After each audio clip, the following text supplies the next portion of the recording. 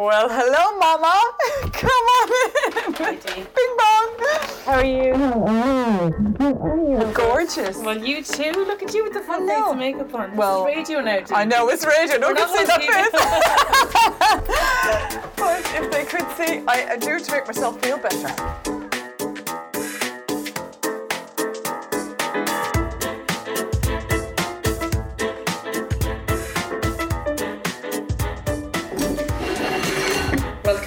Welcome. You have a hot cup of coffee there. Hot cup of coffee, second or third one in, I think, Dee. It's the fuel of the gods, really, it is. Yes. Now you're cutting another slice of this beautiful brown. Can you hear that sawing? It's not wood we're going through.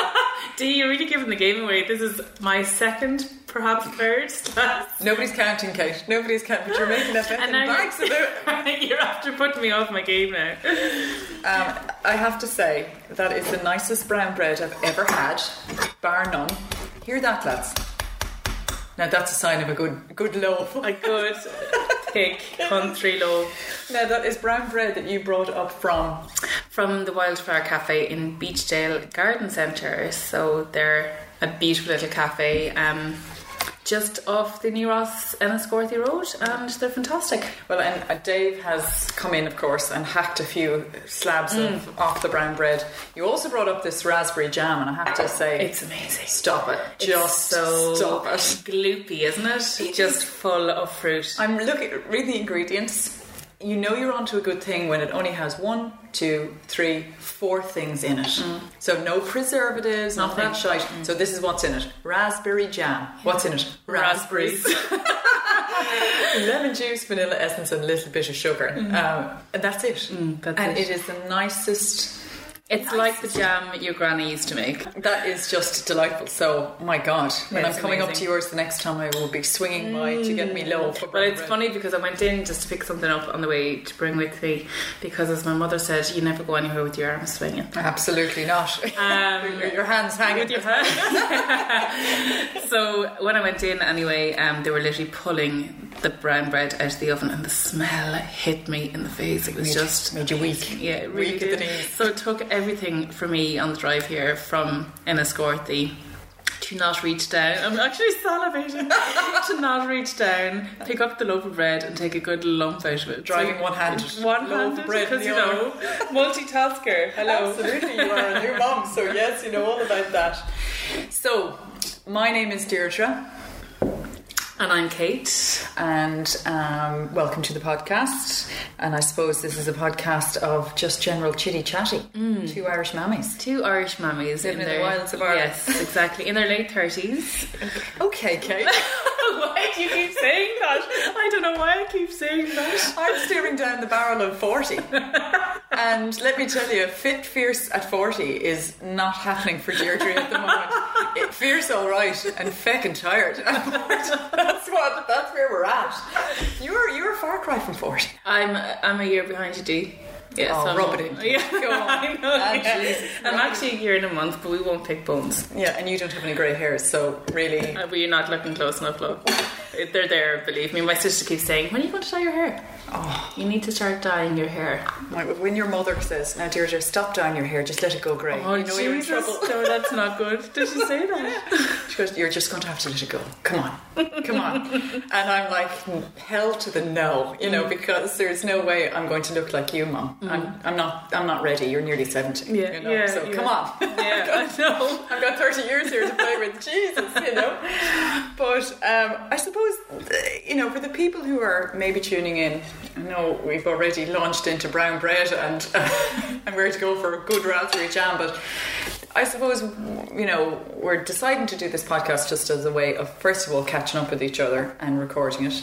And as Dave and Justin, our respective better halves, have always said, we always take over the conversation when the 4 of us get together. It just ends up being me and you talking, and then they're like, you should be recording this. Yeah.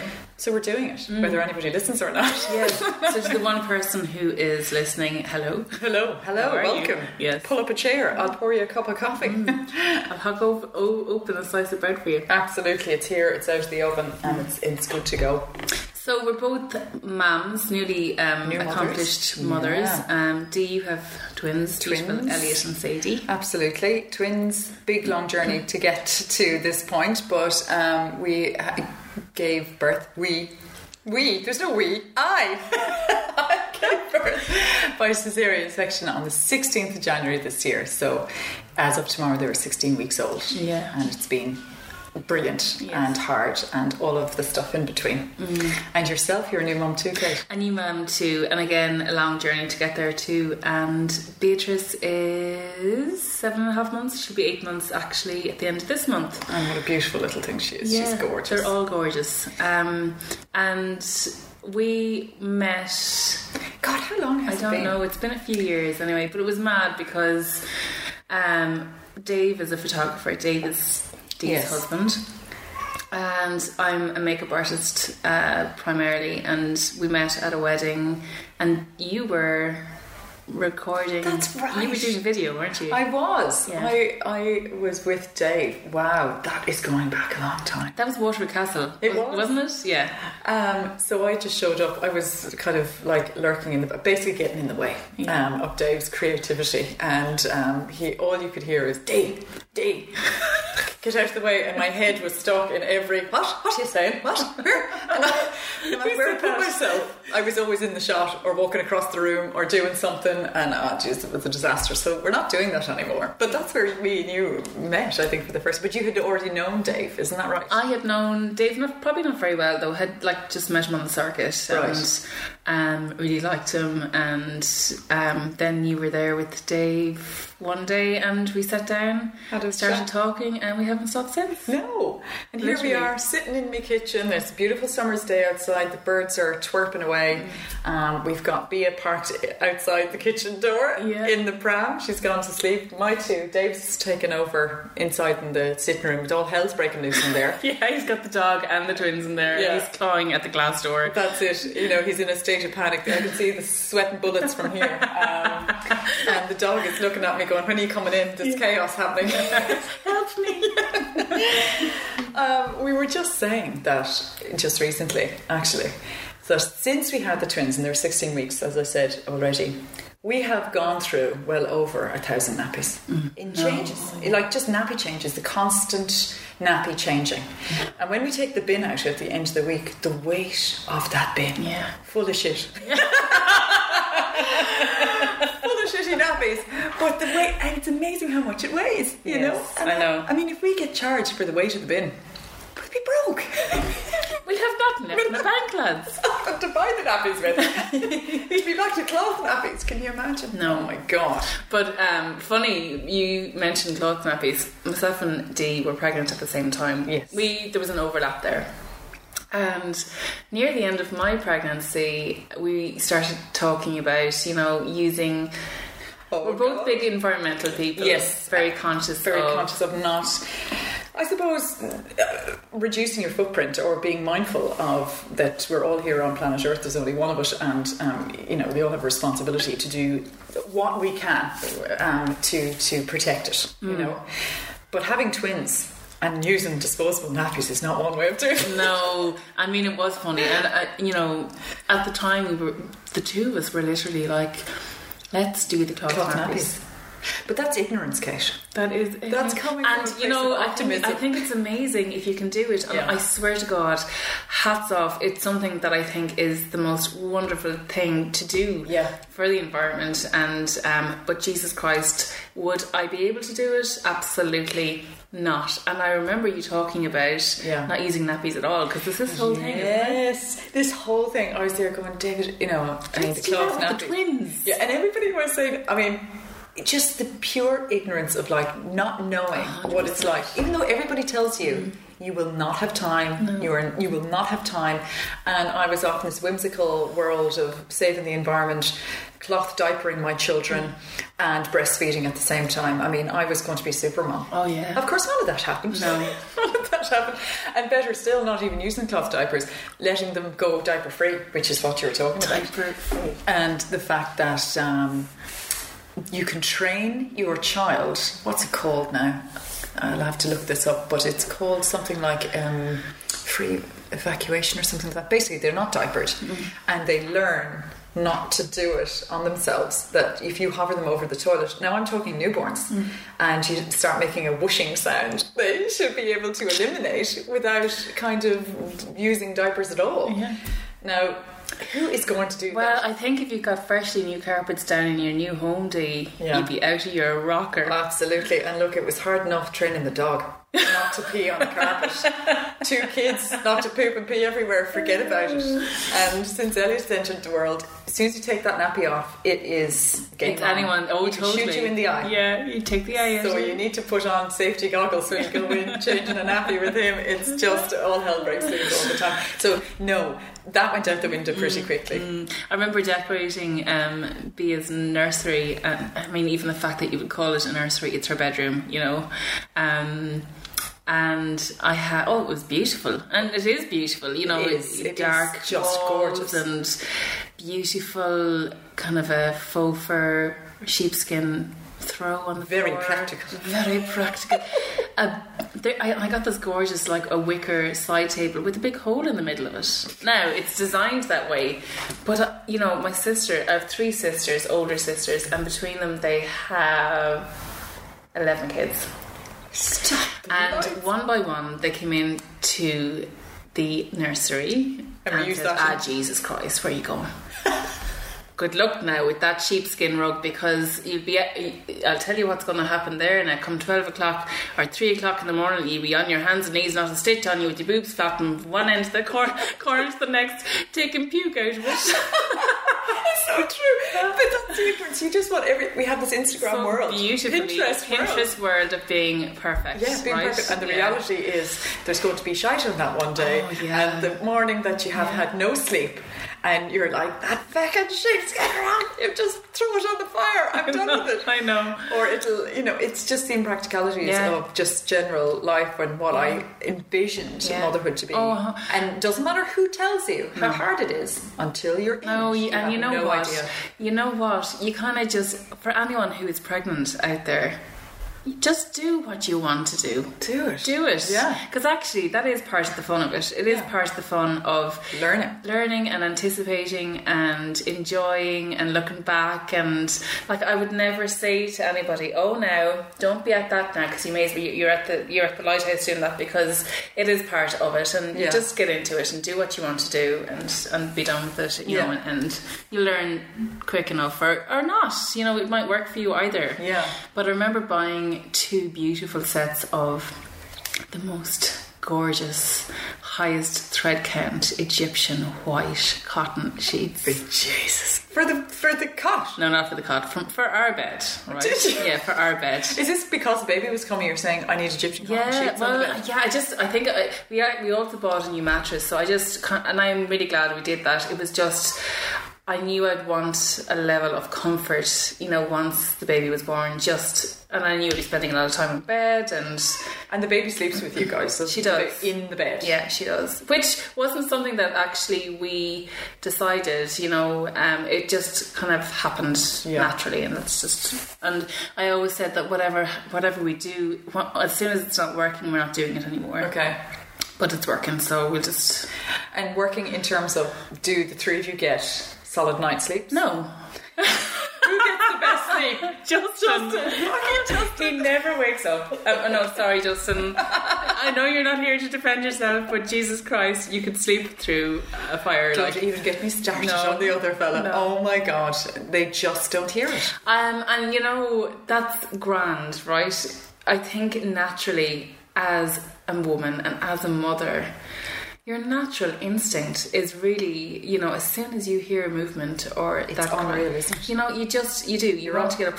And Justin will often do the night feeds as well. And especially in the early days, I remember, we'd be going to bed and we'd be delegating who's doing what feeds, and I'd be thinking, okay, it's Justin's night tonight, that's amazing, I'm going to get such good sleep. No, you don't. He does when I'm on. Yes. He doesn't even wake up. But as soon as she starts stirring, I'm up. And before I know what I'm doing, I'm up making the friggin' bottles for Justin, so he doesn't have to get out of bed. I mean, what the F? Who does that? Oh, look here, you are talking to the preacher to the choir, because there is no downtime. So I have twins, right? We know that. And when they came home from the hospital, I had this whole thing of like, you co-sleep with Bia, and I would love to have that bonding with the babies, but of course we don't have a big enough bed for the four of us. So the second best thing is to stick the four of us into one room. Hell to the no.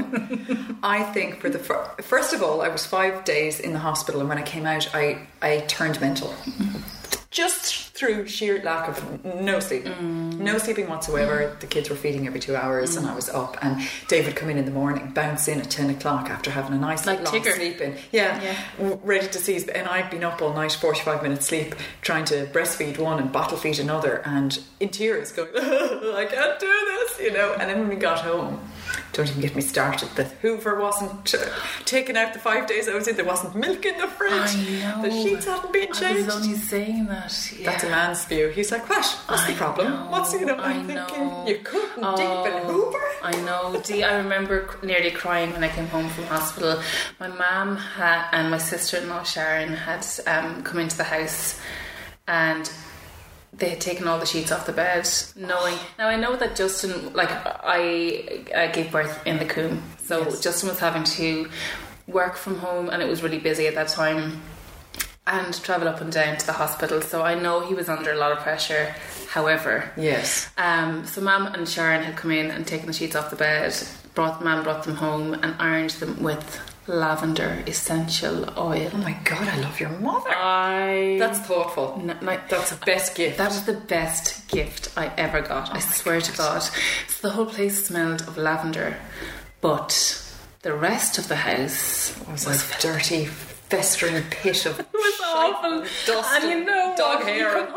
There was dog hair and dog paws all over our white couch. Oh no! I lost it. I did too. I just went berserk. Yeah, and you feel bad because you know. Actually, do you feel bad? Well, I did feel bad because I knew he was under pressure, and also I knew that. No, I don't feel bad. No. Jesus Christ. Totally justified. Actually, I have said since Dee that please God, if I'm lucky enough to get pregnant again, when I come home from the hospital, there'll be a list. There will be a list nailed to someone's forehead. But actually, no. What I said was, I don't want presents. I don't want gifts. All I want is a cleaner. I want a cleaner. I want somebody or a bunch of people to pool money together, so I have a cleaner once a week who will literally hoover and wash the floors, change the bed sheets, because you need to have them changed regularly, especially when you come home from hospital. I think it's just it's such a comfort to have your sheets clean. Oh, absolutely. Do the bathroom, and that would do me, to be honest. Like, I remember even like when Bia was 8 or 9 weeks, so we were a good bit in, and I couldn't tell you how long it had been since the floor was hoovered. Oh God, look, I hear you. And I have a dog that kind of used to sleep in the bed. Oh my God. So when the four of us were in the back bedroom, so the two kids were in the same cot, and then Dave was in beside me, and we were at the double bed and the cot inside, the two kids in the same bed. I didn't get a wink of sleep either, so I was looking forward to coming back out of the hospital where you don't get any sleep, come into a filthy festering hole, after being in the hospital and losing your mind, going, I want everything to be just perfect so I don't have to worry about any of that other stuff. I can just focus on the kids. And then going to bed every night, and like you're saying, the men don't hear it. You are on high alert all the time. Added to which, look at that field over there. There's baby lambs jumping about, and it's only recently that they've just started lambing. So now I'm like, is that a child? Oh no, it's a lamb. Is it a lamb? Oh no, it's a child. And I'm driven demented, and it's non-stop, and I'm like a meerkat in the middle of the bed. David, is that a and I'm in on top of the kids the whole time, looking over the cot. Are you alright, love? Are you breathing? Are you breathing? And fussing and doing. So controversially, I know you're still sleeping with me, but we never did the co-sleeping thing because basically there wasn't enough room. No, I couldn't do it with two either, Oh God, no. Jesus, I'm hard enough to get into the bed with Dave. Let alone share it with any other bedfellow. Don't touch me! Yeah. Get away! And then we moved out of that room because I wasn't getting any sleep. I wasn't getting any sleep. And you know, like any mother out there will tell you, sleep is golden. Oh my God. It is everything. It is just a precious few hours. And Mum used to come over and I would say, thank God, I have to go upstairs for sleep. Now, Dave didn't need an afternoon sleep because, of course, he can sleep through everything, right? Whereas I am on high alert. The mammy years are up. I can't relax. Any little snuffle, I'm over the cot. Hanging over the cot. Checking out, you know, I'll get you up. No, I'll put you down. Do you need a nappy change? Oh my God. I'm driven to mental. I know. So that precious few hours in the afternoon go for a nap. But we moved out of the room, the kids stayed there, and we were back in our own bedroom and the kids are staying in there, and it's working out lovely. Lovely in terms of, okay, there's one setback, is that I have to go and put the dummy in Sadie's mouth all the time. So that means physically getting up out of the bed, going across the hall, you know, going down the hallway to the bedroom, trying to open it quietly, not to disturb the other twin, Elliot, and fish around in the dark for this feckin' dummy and stick it in her. Talk to me. And in her ear. In her ear. That's my mother, God love her. She's what, you know, when you're 68 or oh God, I bet she's 66, but when she comes over to babysit, this dummy drives her demented because she's up and down the stairs in the dark trying to fish around with this dummy, and she ended up sticking it in the child's ear more often. Take it. There you go. Now, love, sticking it in her ear, and the child going, there you go. Go on now. Take the dummy. And then until she realised nowhere near the mouth, you know. Oh, stop. Yeah, I hear you. So the dummy is the big controversial issue. To dummy or not to dummy? To dummy or not to dummy. I still don't know. Like Bea takes a dummy as well, and it was brilliant at the start in terms of like she's just settled so easily with it. Yeah. However, she will mooch during the night, and as soon as she starts mooching, it's because the dummy has gone out, and she won't be able to settle. She'll just flail, literally flail in between the two of us. Yeah. And then we both start, like myself and Justin, are flailing on the other side. Yes. And so there's a battle there during the night over a period of time where I have to go and look for the dummy, and as you were saying, the head underneath the duvet, the arse up in the air. Yeah. Where is it? Do you have another one there beside you? Should have a bucket of spare dummies. A bucket of dummies. Take it. Take them all, throw them out over. Take anything. When you shake out the duvet in the morning, 50 dummies. That actually happened this morning. Hilarious. I found the 50 missing dummies. There they are. Hello. From firing across the room as you shake out the duvet. Yeah. Oh God, the dummy is one of those things that either the child will take it or it won't. Like Elliot is just not interested in the dummy at all and will literally spit it back out at you. Yeah. Whereas from the get-go, I didn't even give Sadie a chance. It was stuck in there as soon as she opened her mouth, and there might be a squawk coming. I'm like, take the dummy. You know, you're not ready for a feed yet. So it's a good pacifier to help them cross over to sleep. Yeah. But also it's a good bridge if they are hungry and it's not quite their feed time. That's right. Or you need to bite sometime because you're feeding another child. In my case, here, take the dummy. You know, I think whatever works to soothe the baby. Yeah. Who are we to judge? You know, and it's mothers that do the most critiquing of other mothers. 100%. And you know, since having a baby, I'm really aware of that, and I am such a believer. Bea is now taking solids, so this is just an example. So to baby led wean or not to baby led wean, or to puree or not to puree, who gives a damn? Yeah. Like, the baby will tell you. Yeah. There are some babies who will pick up food happily and will do much better with that than, you know, feeding them puree. And there are other babies who will love puree food and love being spoon fed. Yes. And read your baby. Yes, yeah, they'll tell you. Don't stop reading books and stop, you know, I had to tell myself that as well, because I suppose when you're pregnant, it's the one thing that you do a lot of is read, because you're trying to garner some kind of control over a very unknown and terrifying situation that you're about to, to enter into. But just throw the books out the window and just do your thing and read your baby. Yeah. They'll tell you. They will. Yeah. And that's the thing, is that when do you start feeding them solids? Like when they're hungry. When they're so like when I don't know, like she didn't start till, like, some parents, their babies are naturally hungry from 4.5-5 months. Yes. Bea wasn't. She wasn't a huge feeder ever, really. Yeah. But then she started, it was really funny, once she hit 6 months, really, she started watching what myself and Justin were eating. It was so she was fascinated. Fascinated. Yeah. And would love watching our mouths move. Looking at your mouth hole going, is there cake going in there? And of course there never was. No. Ever. I just don't eat terrible things like cake. Yes. Carrot and so celery. my mouth, needless to say, was constantly on the move. Carrots and celery. And what's hummus. going in there now? More hummus. But yeah, she used to watch and be just fascinated, and I found that really fascinating, that naturally these little people are coming round to their own stages themselves. Yeah. Wow, without a book telling you, that they're ready or whatever.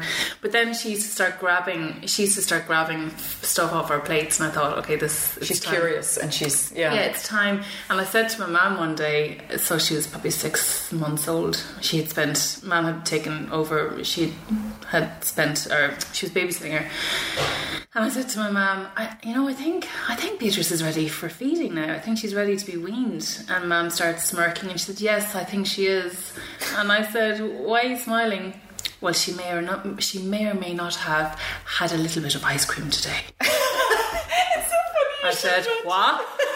For God's sake, she hasn't even eaten anything. You're feeding her ice cream. Pure sugar. So, and terrible, like, not ideal, but she's still alive. Yeah. She's grand. Yes, let's not sweat the small stuff. Jesus. It's so funny your mother fed Bea her first taste of ice cream. I know. Because my mother was only just talking about, Larry, my youngest brother, the Prince. Yeah, Prince Larry. I remember the first thing that we gave Larry was a bit of ice cream. It tasted, I'm thinking, they all did it though. God, times have changed. I know. Now it's all on. Oh my God, get the mother police out. The mother police.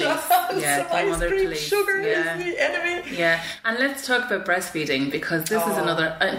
We have a very similar journey. I'm still not over it, Kate. I'm still feel like, I don't know, I let somebody down. So funny thing is that you go into motherhood with the best intentions. As that old saying says, the road to hell is paved with good intentions, and that is the God honest truth. So I was there, pregnant with twins, right, thinking, looking amazing. No, by the way, talk about Big Bird, especially when I wore that yellow jumper.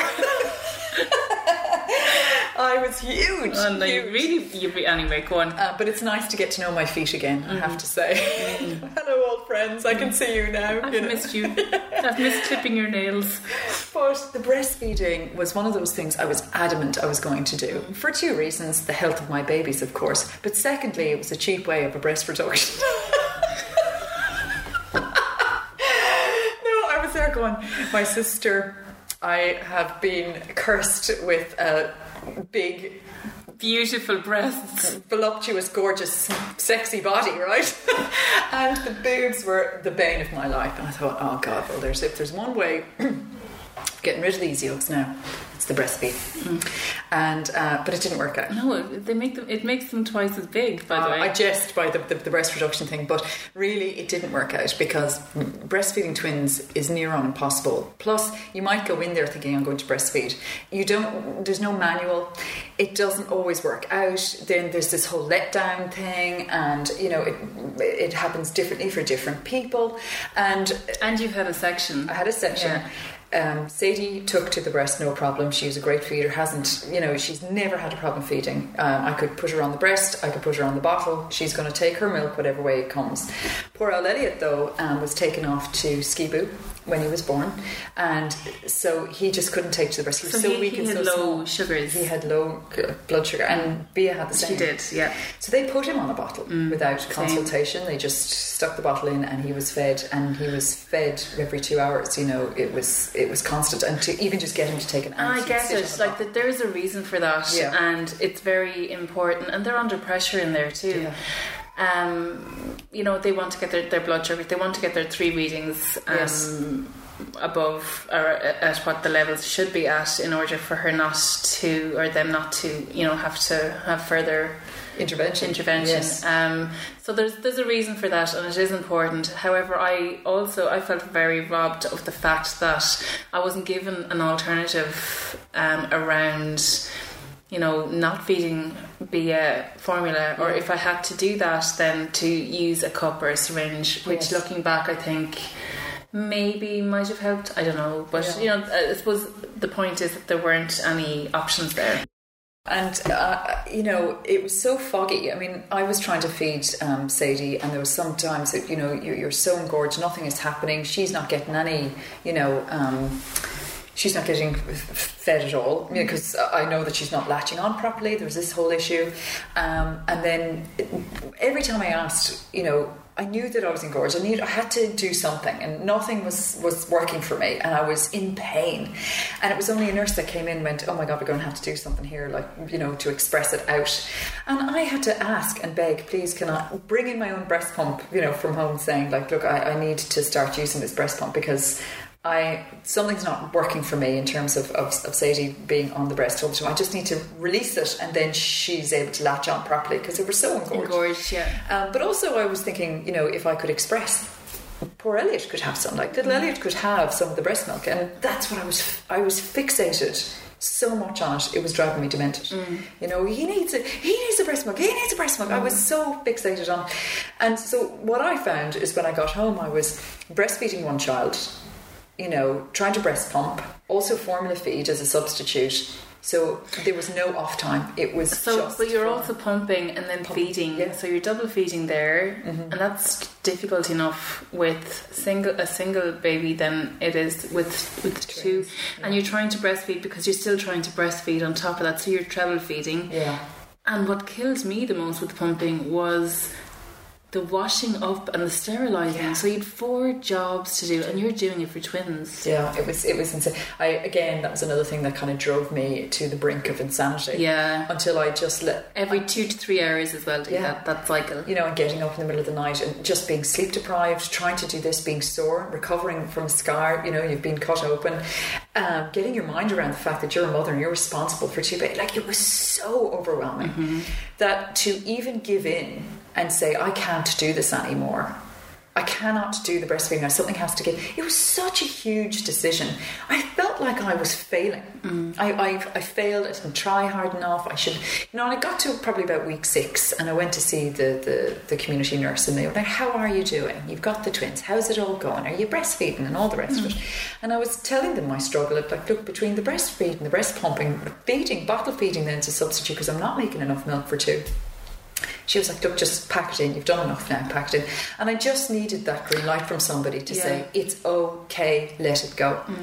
But it was a very hard decision. You know, it was very hard. You're so vulnerable, and you're so stripped back, and you're in this really odd place where you're very isolated. It doesn't matter what level of support system that you have. I had an amazing support system, but you're still doing that on your own, with your baby. And so, you know, if you find somebody like your community nurse, or for me it was my lactation consultant, and they're telling you something that you are so relieved to hear, like you're clinging on to them, going, "You get me, you see me, you know where I'm coming from, you're amazing." But look, I've kind of just getting over accepting you have to leave that go and move on for everybody's sake. You can't keep harbouring on. And that is it, and I think that is key. You know, ideally it's amazing to be able to breastfeed, and would I try it again? 100%. However, when it gets to the point where your mental state is under pressure, you need to step back and look and see what is causing it, what's happening, what can make your life that bit easier, what's going to ease that pressure valve, and just do it. Yeah. So you just take the next best step, and if that means that you stop breastfeeding, then that's okay. Yeah. You know, and I think we are under so much pressure to breastfeed. But not only And I that, think- it's just like you're under so much pressure to breastfeed, absolutely. But just to be perfect, like that level of trying to be the perfect mother. Because let's be clear, if you look at Instagram and all the rest, like people only ever post the great stuff that's going on. They're never going to post when they're knee deep in green poo and puke and sleepless nights and going, oh my god, you know.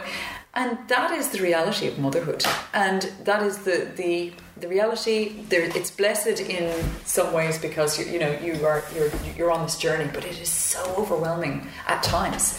And the breastfeeding is only one level of that, because that's the one you are solely responsible for the survival of your baby. And when you give that responsibility over to somebody else, i.e., you take on formula or whatever it is, and accept that it's not going to be you. Anybody could feed them, you know. You release some of the control, and I think that it is good in one sense because you can share the load, but it's that I felt the pressure of not being perfect, not being the perfect one. I couldn't do it, and I probably did it to myself, but also just buying into all of this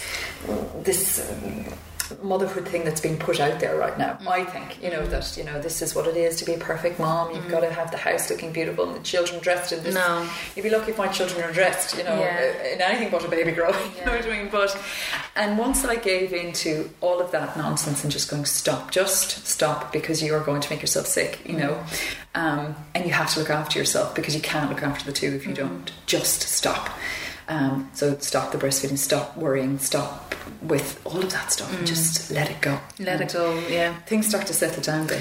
They do, yeah. I think once you're okay with the house being an absolute mess, and once you know that your hair probably won't be brushed from one end of the day to the next, that you would probably, in those early days when you're feeding, pumping, breastfeeding, bottle feeding, whatever, that you're walking around with very little on you, and your boobs swinging. I'm saying a lot about swinging boobs in this podcast.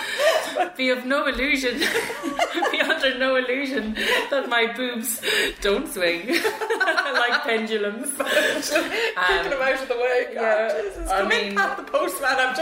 But my postman is actually called Pat. So hello, mine. Pat. Is he really? Does he have a cat? No.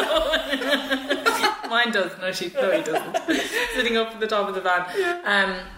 But he used to drive in, and I couldn't have given a rat's toot. Who knocked at the front door? Not at all. I'd answered, no problem. Nothing on me. The dressing gown open. Swinging. Dressing. I haven't even a dressing gown. I had knickers on. That'll be it. And it wasn't one of those fancy knickers either. It was the maternity one. It was one of them ones. A grey one. It's all about comfort. It's so funny though. There is something lovely about that. It's very primal. It's very wild. Yeah.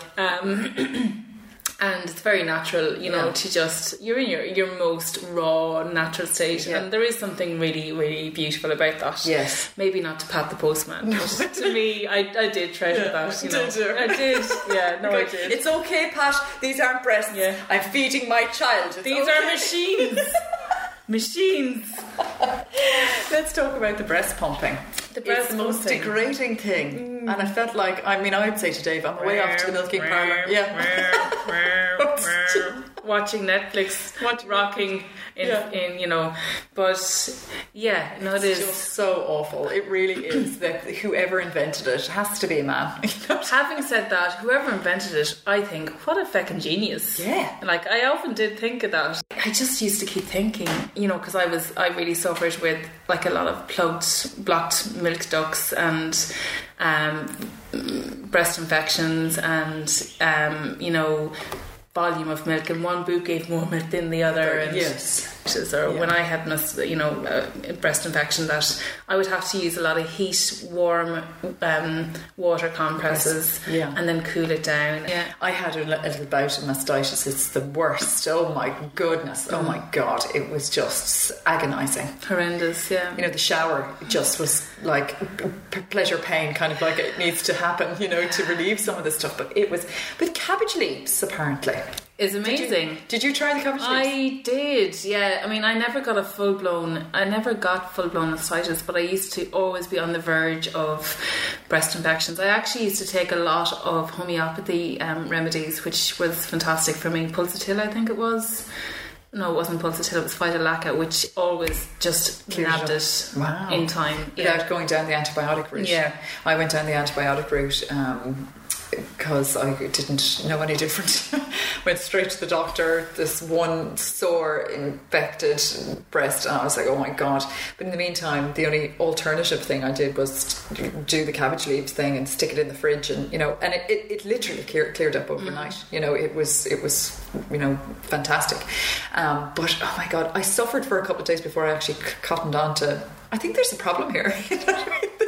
It's not going away, it's actually getting worse, and it's amazing how quickly it comes on. And overnight then it really got inflamed, and it's just the worst. And you just feel horrific. You do. And yet you're kind of wrapping it all up to, I'm so sleep deprived, I'm sore anyway, everything is sore, that you really don't have time to focus on yourself. I know. The way you would have previously. And you just think, I remember, I was Bea never latched. She never, even in the recovery room, she never ever was able to latch for whatever reason. And I do, part of me put it down to the fact that she was given bottles from very early on, so she never had a chance. She was very sleepy when she was born as well, so she was too tired or too weak nearly to... That's exactly like Elliot, to latch on. And then, anyway, whatever, I don't know what happened, but it just never happened. So I went into full-time pumping within, I'd say, 6 weeks of trying, but I had spent 6 weeks of going to 3 lactation consultants,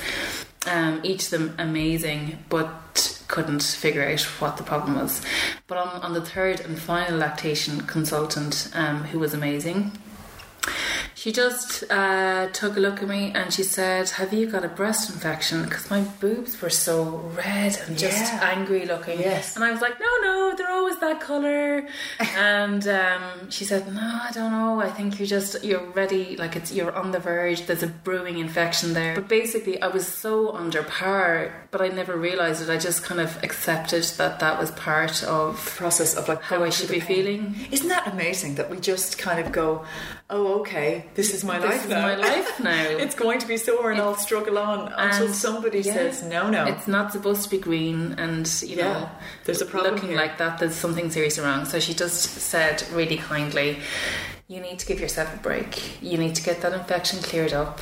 You need to just enjoy your baby and continue giving her your breast milk via bottles. Yes. Until you feel well enough mentally, because I was crying, I was really upset, Of course, yeah. until you feel ready to kind of start the whole process of trying again.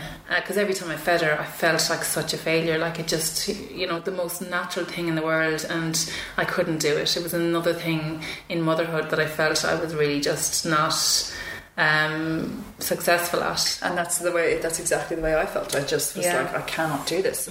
I'm failing already, and I've only just started. Of a simple basic thing that you just think everybody can do it. I mean, that is what they're there for. They're there to 100%. breastfeed. I mean, it's the most natural thing and you can't do it. You can't kind of get it together. I never even thought about breastfeeding until the day I'd had Bea, and I just thought I literally thought all you had to do is lift your top, and then same. That was it. That was it. It was just going to be, they're there, that's what they're there for. It's the most natural thing in the world. It's going to be okay, and I'm going to be brilliant at it. Yeah. So. And it wasn't, for me, it wasn't a case of, I think, obviously, I think breast milk is nutritionally amazing. I think there's nothing like it. But for me, it was more a case of I wanted that experience of feeling really close to my baby, and to really want to give her that part of me. I wanted so badly to give her me. Yes. But and I think that's what I was most devastated about, was that I couldn't do that for her. Yeah. But really, I really believe now that she's 6 months, or almost 8 months actually, I believe that she is not that baby. She's so independent. Yeah. She's not a snuggly baby. She doesn't look for comfort like that. So there was a huge lesson in that for me, in that I needed to read my baby. And my sister came in once I'd kind of gone to the lactation consultant, and she just said, lay off yourself a little bit and give yourself a break. And after I think 10 days of having met her, and I had tried to start feeding her again, and my sister came in and she just said, Kate, just stop. Yeah. And I cried from my toenails out through my eyeballs. I was so devastated. That coupled with hormones. Yes. I just could not. It was such a grief for me to have had to make that decision. And Justin was amazing. He really was amazing. He never said to me, you need to stop now. Yeah. He always supported me and went along, and every time I went to feed her, he would put the nipple shields on. He did everything. He would try and latch her and position her. And but once I had made that decision, he said, I think you've made the best choice for both you and Bea. Yeah. And she was grand. She was fine. It didn't bother her. It's mostly again getting ourselves caught up in I'm failing, already beating ourselves up about you're not doing the right thing, when really, as you were saying, it's read your baby. Yeah. It's okay. Let it go. Yeah. It's whatever works. And as my very good friend says, keep it simple. Keep it simple. Why are you complicating things for yourself? You don't have time for complicated. Just keep it simple. And once you remove control or allow yourself to just go, it's okay, everything else just seems to just then maybe fall into place a little bit better, that you're able to focus then on something else, because you're so caught up in this, Well, I think if you're able to let go, and actually this can go across all conversations and all situations, if you can just let go, you have no idea what's waiting to come into your life. Yeah. In its place, when you let go of that control that is literally grasping you by the neck, taking such a firm grip on you, destroying you, and just let all the lovely stuff come in, and that goes for everything. Yeah, just and relax about it. Yeah, and I think that's the biggest thing that I've learned since having a baby. It's a really beautiful, difficult lesson, but I think it's been really powerful. And your situation will be completely different to mine. Absolutely. To Mary's, to Anne's. You have to give yourself the self-respect actually, of just being in your own skin and going, well, what is right for me, what's not right for me, what's right for my baby, what's right for us as a family, and leave it at that.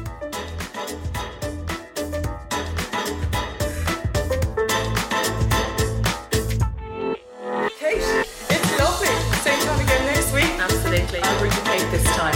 Chat to you next week. Yes, I can't wait. All right, keep on rocking. Bye.